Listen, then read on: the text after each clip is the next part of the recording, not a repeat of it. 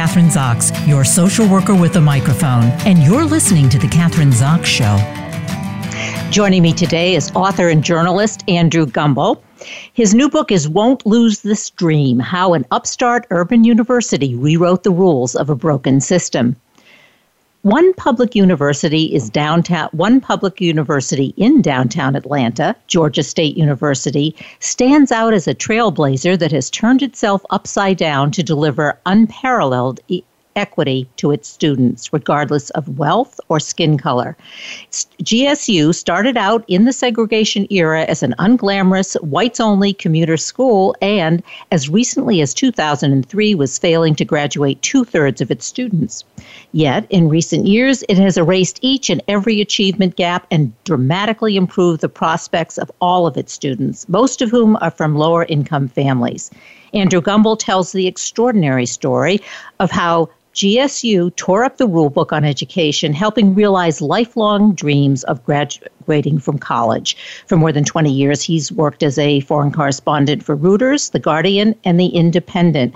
Welcome to the show. Nice to have you on this morning, Andrew. Thank you so much. It's a pleasure to be with you.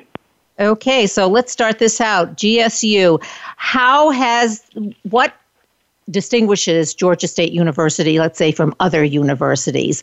I know one of the things, and I guess I alluded to that in the intro, is that it centers around putting students' needs first, which I always thought most universities did, but apparently not. This is something unique to Georgia State. You would think that universities were there to serve their students, but too often it's the other way around. That schedules are set to suit professors, not the students, faculty chairs, deans, and there's a very high tolerance for students, floundering and dropping out, and a reluctance to get to grips with the underlying causes. What was different about Georgia State was a couple of things. One was the prospect of the university really going into an alarming decline, especially after the 2008 economic collapse. State money was not coming in, graduation rates were not good, and they realized they needed to do something dramatic. What most public universities did at the time was to say, because the job market is bad, more people are applying to come to college, we have high numbers of people applying, we will just raise our admission standards and hope that if we have quote-unquote better students, that they'll stick around longer and graduate in higher numbers and will earn money from those tuition fees as a result. Georgia State didn't really have that luxury because the only place, if they tried to become, an institution that demanded higher high school results from their students, they would bump into competitive obstacles from the University of Georgia, which is just 70 miles away, the flagship of the state system, and Georgia Tech, which is just up the street, just a few blocks away.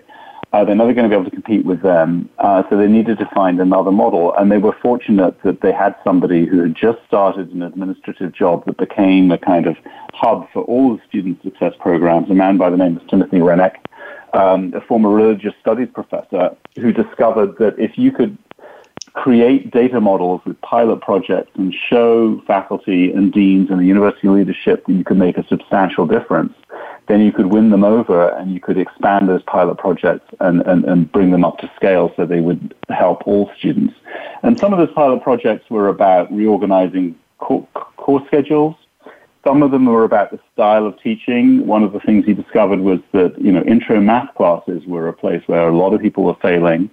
And if you put students initially in front of a computer and let them learn at their own pace, then it didn't matter if their high schools had not given them the right preparation. They could catch up, and then they would be in a position to thrive and do well in all the subsequent classes. It took a long time for the math department to come around to that, but they did because the data showed that it worked. Some of it was also to do with transforming the advising system. Advising at Georgia State, like at a lot of universities, was reactive, which is to say the students would come in when they felt they had a problem. And in practice, that meant that the very high-achieving students were coming in because they were worried about everything and very diligent. And then the students who were failing came in because they had to, if they were on academic probation. But the vast majority of students, the middle chunk, which came to be known as the murky middle, were not being seen. Nobody was talking to them. They were having to fend for themselves. They were ending up in the wrong majors. They were wasting time doing courses that they ended up dropping, and then they'd have to start again with something else. And too many of them were running out of time, running out of money, and not finishing their degrees. Yeah, can we stop there? Because I want to ask you that about the money. I mean, a lot of these students were strapped for money. And as you've said in your book, I mean, they're working 2 jobs trying to go to school. And then they wait till the last minute before these programs were instituted. And then they suddenly, they have to drop out because they can't pay the $100 or $200 that they need to continue. And that's a huge problem in many universities, similar to Georgia State. So what did they do? What did the university do to solve this issue, this problem with these students? Right. Well, so this is one of their more celebrated programs that has since been copied, the number of other institutions. As you say, they realized that a lot of students were failing to register for class, and they weren't short of, tens of thousands of dollars. On average, they were just a few $100s short, and they just couldn't make the payment in Georgia has very strict deadlines for making tuition payments. And so students who were maybe a semester or 2 away from graduating academically, they were doing fine, suddenly weren't able to finish their degrees. And what they decided to do was to institute a system of microgrants. So they would just cover the cost of whatever the student was short. If they were $300, $600, $900 short in their university account, so they would just zero out the account. There was no application form necessary because the university was already on top of the data. They knew who owed what. They knew who was doing well in their classes. They simply informed the student, please come to class on Monday. Your debt has been taken care of. And when they started the program in 2012, people thought this was a hoax. And they would hang up the phone, and then the university would have to call back and say, no, it's really true. Check your university account. It's all good. And the brilliance of this scheme is that it more than paid for itself because the university would stump up, I think an average of $900 per student, and they would get back $5,000, $6,000, $7,000 worth of grant money, tuition, and so on that would have otherwise been lost if the student had just dropped out because they carried on, they graduated. So the graduation rate went up and the university made money as well. All right, that's how they tackle the money problem. And you've covered a couple of the issues. So what else? How else are they performing that's unique, the university, I'm saying, that's unique to Georgia State, that other universities are just sort of like back in the dinosaur age, it seems to me, as you're describing what they're doing at Georgia State University. I mean, there really have to be some fundamental changes, which they've done and other universities are just not doing, and why? Right. Well, I think just to take a step back from the individual programs, I think at a lot of universities, there is a mentality problem. There is a sense that, students from certain backgrounds are just doomed to fail in high numbers, and that's just the way it is. And the Georgia State success story has really given the lie to that thinking and has forced a lot of other institutions to think, well, maybe we shouldn't just assume they're going to fail in high numbers, and maybe we shouldn't just tolerate this. And then the other, thing that Georgia State did, which is really fundamental, is to have the guts to completely transform the leadership structure in a way that is unfamiliar at most universities. Most universities are really run by the deans, the faculty at the different colleges. They set the schedules for the classes, they set priorities. Often their priority is not on the undergraduates at all. It's on graduate students, it's on research. And the university leadership, will come to them cap in hand and say, pretty please, could you think about doing this a slightly different way? And the deans will just turn around and say, not this year. What Georgia State was able to do, because they had a pretty bold university president who came in the wake of the 2008 recession, was they decided to completely reset their priorities. And it was almost a stealth operation. They had a committee that decided they were going to draw up, what the university was going to look like for the next 10 years.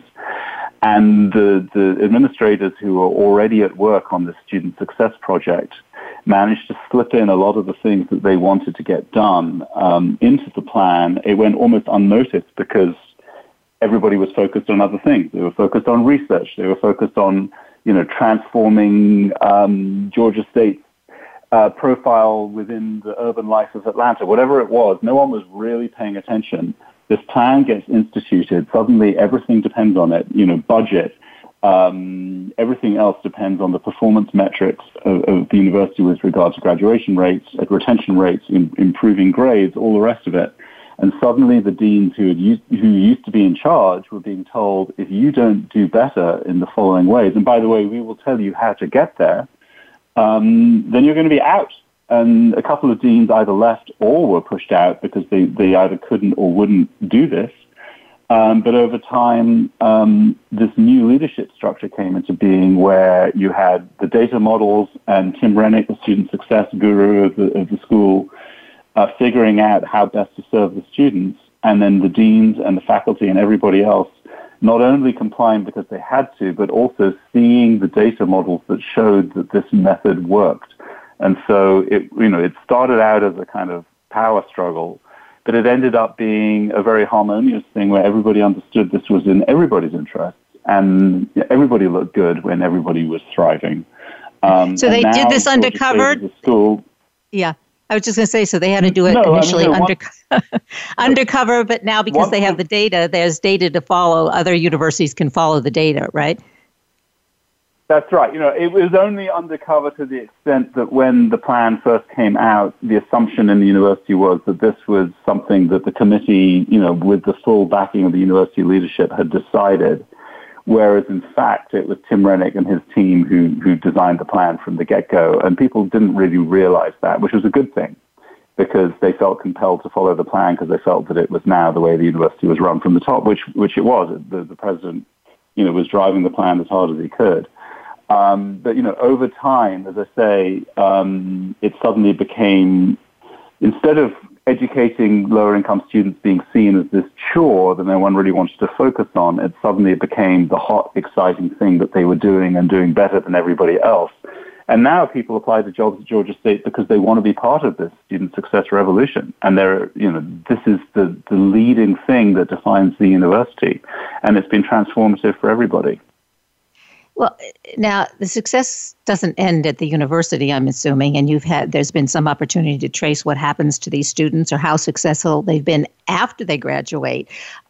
Is there data on that? Well, it's very difficult, and I did look into this, in some detail. It's very difficult to track what happens to students after they leave university. There are, some models that tell you some things about how much social mobility there is in groups of graduates from different universities. But what I can, the most promising way of looking at this, I found, was to look at how Georgia State was thinking about not just graduating students, but also preparing them for the workplace. Because, lower-income students have a number of disadvantages. One of them is that they tend to not go to terribly good high schools. Another is that they don't have the family support that, those whose parents went to college may have when dealing with a lot of these issues of tackling higher education. And a third one is that, if you come from an unconnected family, networking, finding internships, all these things become much harder. And Georgia State, frankly, was not terribly good at that piece for quite a while, and they lagged a little bit in that department. But for the last 3-4 years, it's been a huge priority. And they've understood that, if student success is going to be a meaningful term, that it also has to be how are we preparing you for the professional world, how are we making sure you're going to get a job. And so one of the ways they do this is to be very mindful of what the students are learning and why they're learning it. And this is something that faculty is encouraged to think about, the students are encouraged to think about.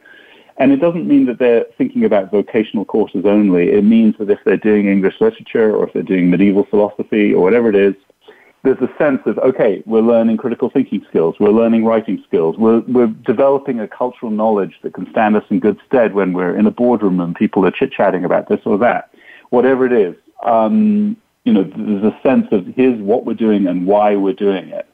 And there's also been a big push to try and get Atlanta area businesses to form alliances with Georgia State so that there's a pipeline for internships, there's a pipeline for jobs.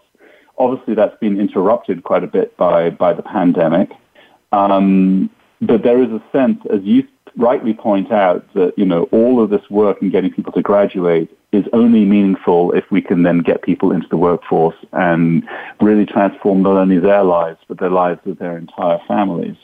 And, one important thing to bear in mind is that we now live in a United States where 2/3 of the jobs that exist now and going forward require some form of post-secondary education. So university education is now more important than ever, both for people who want to find jobs, but also for businesses, especially in thriving cities like Atlanta.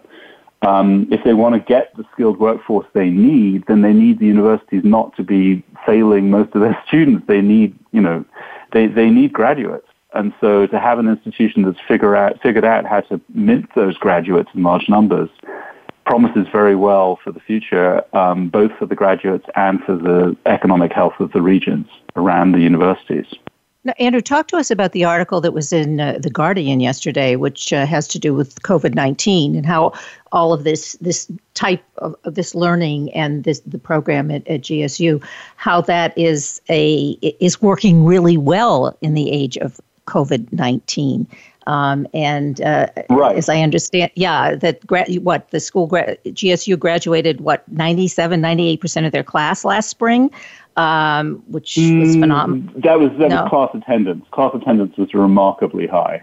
Let me talk you through it a little bit. So, on paper, the students who go to Georgia State should be the ones who are getting absolutely pummeled by the pandemic. There's a large number of minority students.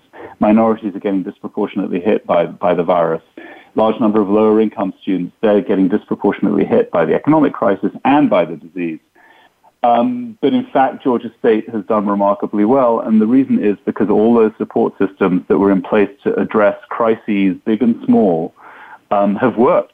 Whether it's been distributing the emergency financial aid from the federal government under the CARES Act and doing it quickly and efficiently and in the right amounts to the right students, whether it's making sure the students have access to laptops so they can get onto their online classes, whether it's attending to their psychological troubles because they're overwhelmed or, they may have troubles in the family houses they weren't expecting to have to go back to because university housing is closed down, whether it's housing insecurity, food insecurity. They have the network and the system to monitor students' well-being and then when problems arise to address them. To your point, 98.5% attendance of classes in the spring semester, and we're seeing that again now in the fall semester. Grades went up, graduation rate in the spring went up. Nobody's pretending that it's easy. And now there's a big question about how freshmen coming into the university for the first time are going to adapt to the model when they don't have the opportunity to come to campus, to meet their advisors, to meet their fellow students, to join student clubs. We don't know how that's going to work out. Everything is being replicated somewhat online, but, everybody's aware that's not the same thing. But, I think what is true is that you're going to do better relatively at Georgia State than pretty much anywhere else. And, the other thing to point out is that if you're a public university that's very cost effective, because Georgia State is obviously much cheaper than a private college, and you also deliver a very high quality education, Georgia State ranks second or third in the nation for undergraduate teaching. Suddenly that's going to be very attractive, not just for lower income students, but, if you're a student who is thinking of going to Duke or Columbia or, a small private liberal arts college in New England, the prospect of spending $70,000 a year to be doing that online from your parents' house suddenly seems not very attractive at all, whereas enrolling somewhere like Georgia State, getting excellent education at a university that is well positioned to handle the crisis of the pandemic, suddenly that looks like a much better proposition. And so you're seeing record enrollment at Georgia State, record demand for places. And I think if other public universities can follow the model and deliver better outcomes to their students in the same way, they'll be very well placed to be the future of education in this country. Yeah, well, it's interesting. They talk a lot about resiliency and the resiliency of the individual, and those of us who are more resilient will do better no matter what we're doing in this age of the pandemic. But I'm thinking resiliency sort of just stands out with the GSU. This is a resilient university and have been adapting and doing the kinds of things they need to do because they are resilient, since you said 2008 during. I mean, I guess that's really what it's all about, and just pinpointing what the issues are very specifically to each one of the students. But that's something I think, resiliency. Would you agree with me? Absolutely, and I think the big revelation for me in researching this book, and I think it's a big revelation for people who for the best reasons in the world, form certain assumptions about certain students, is that when you meet students who come from very challenging backgrounds, who fought their way through high school to get good grades, to get admitted to a good university like Georgia State, these are people of uncommon determination, uncommon strength of spirit, who are willing to take on any challenge, to do what it takes, whether it's working 2 jobs, barely getting any sleep, looking after family members who may be sick, dealing with whatever other problems come along and still thrive. I was constantly blown away by the people I met, the kind of strength of character they had, and their stories are just, heart-wrenching and heartwarming at the same time. We don't have a lot of time left. It's really interesting to hear some of those stories. Tell us a couple of those. Tell us a couple of those stories. Well, the book kicks off with the story of a student, Princeton Nelson, who was born in prison. Both his parents were caught up in the crack cocaine epidemic in the late 80s. His mother gave birth to him inside a prison in the Midwest. He was brought up by a grandmother.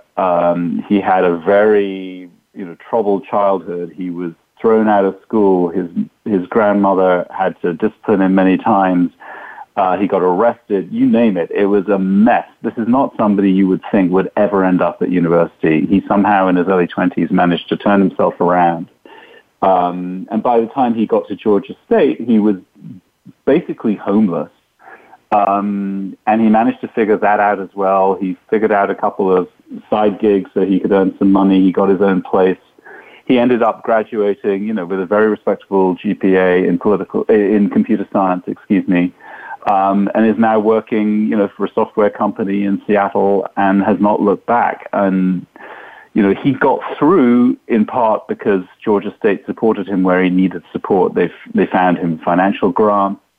They listened to him. They made him feel like he belonged. And, when I talk to him, to this day, he sort of feels like he's an outsider to normal life because of his background. And he studies what people do. He studies the way people hold their spoons in coffee shops. Obviously hasn't been able to do that in the last couple of months. And he's managed to figure out how to change from somebody who had no chance in life to somebody who has every chance in life. And, he benefited from many of the things that Georgia State had to offer.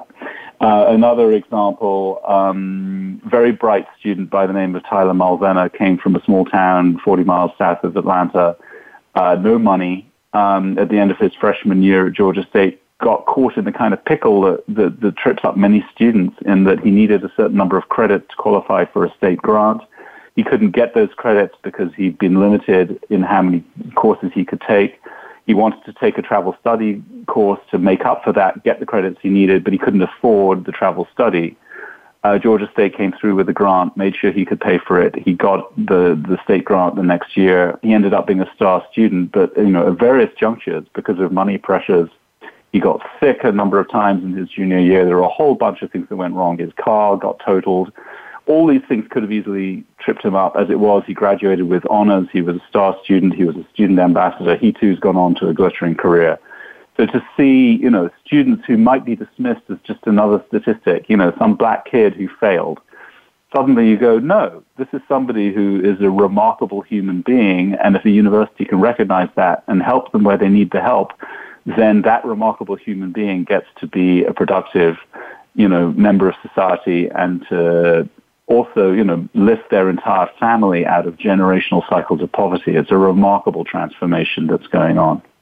It is a remarkable transformation. You think about those students and all they had to go through to get to college. And then think about the students now are coming back to school whose main concern is that they can't have a fraternity party or they can't hang out at their local bar, and that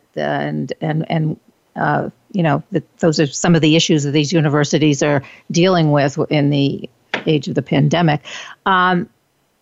We only have a few minutes left. So it's really exciting, the whole topic, what the university is doing. Are there websites that we can go to, or that people can go to, or that potential students can go to get more information about GSU and about you and your work?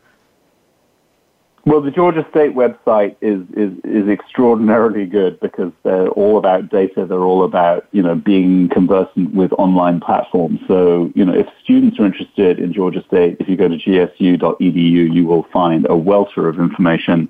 If you want to look into their data and their data models and everything else, you can nerd yourself out to your heart's content at their website. If you want to know more about me and my writing, my website is andrewgumbel.com, Gumbel. The book is obviously widely available, all the usual outlets, independent bookstores, independent, online outlets, or the usual main commercial ones. And, I've written about a great variety of things. This is actually the first time I've really written about education in any detail. I've been a teacher before. My value added here was that I had a fresh pair of eyes. I told everybody right from the start, I'm not going to put any acronyms in this book. A lot of education writing is weighed down by a lot of technical jargon. I really tried very hard to tell the human story, both of the students and of the battles that the administrators and the university leadership had to fight to make this happen. And it was not a simple battle by any stretch. So, I was thrilled to learn the story and to tell it. And I hope your listeners get to enjoy it as well. Right. Well, you tell it very well. And thank you for being on the show today with us. And we've been talking to author and journalist Andrew Gumbel. The book is Won't Lose This Dream, How an Upstart Urban University Rewrote the Rules of a Broken System. Thanks so much for being with us. Thank you to you as well. I'm Kathryn Zox, your social worker with a microphone, and you've been listening to The Kathryn Zox Show.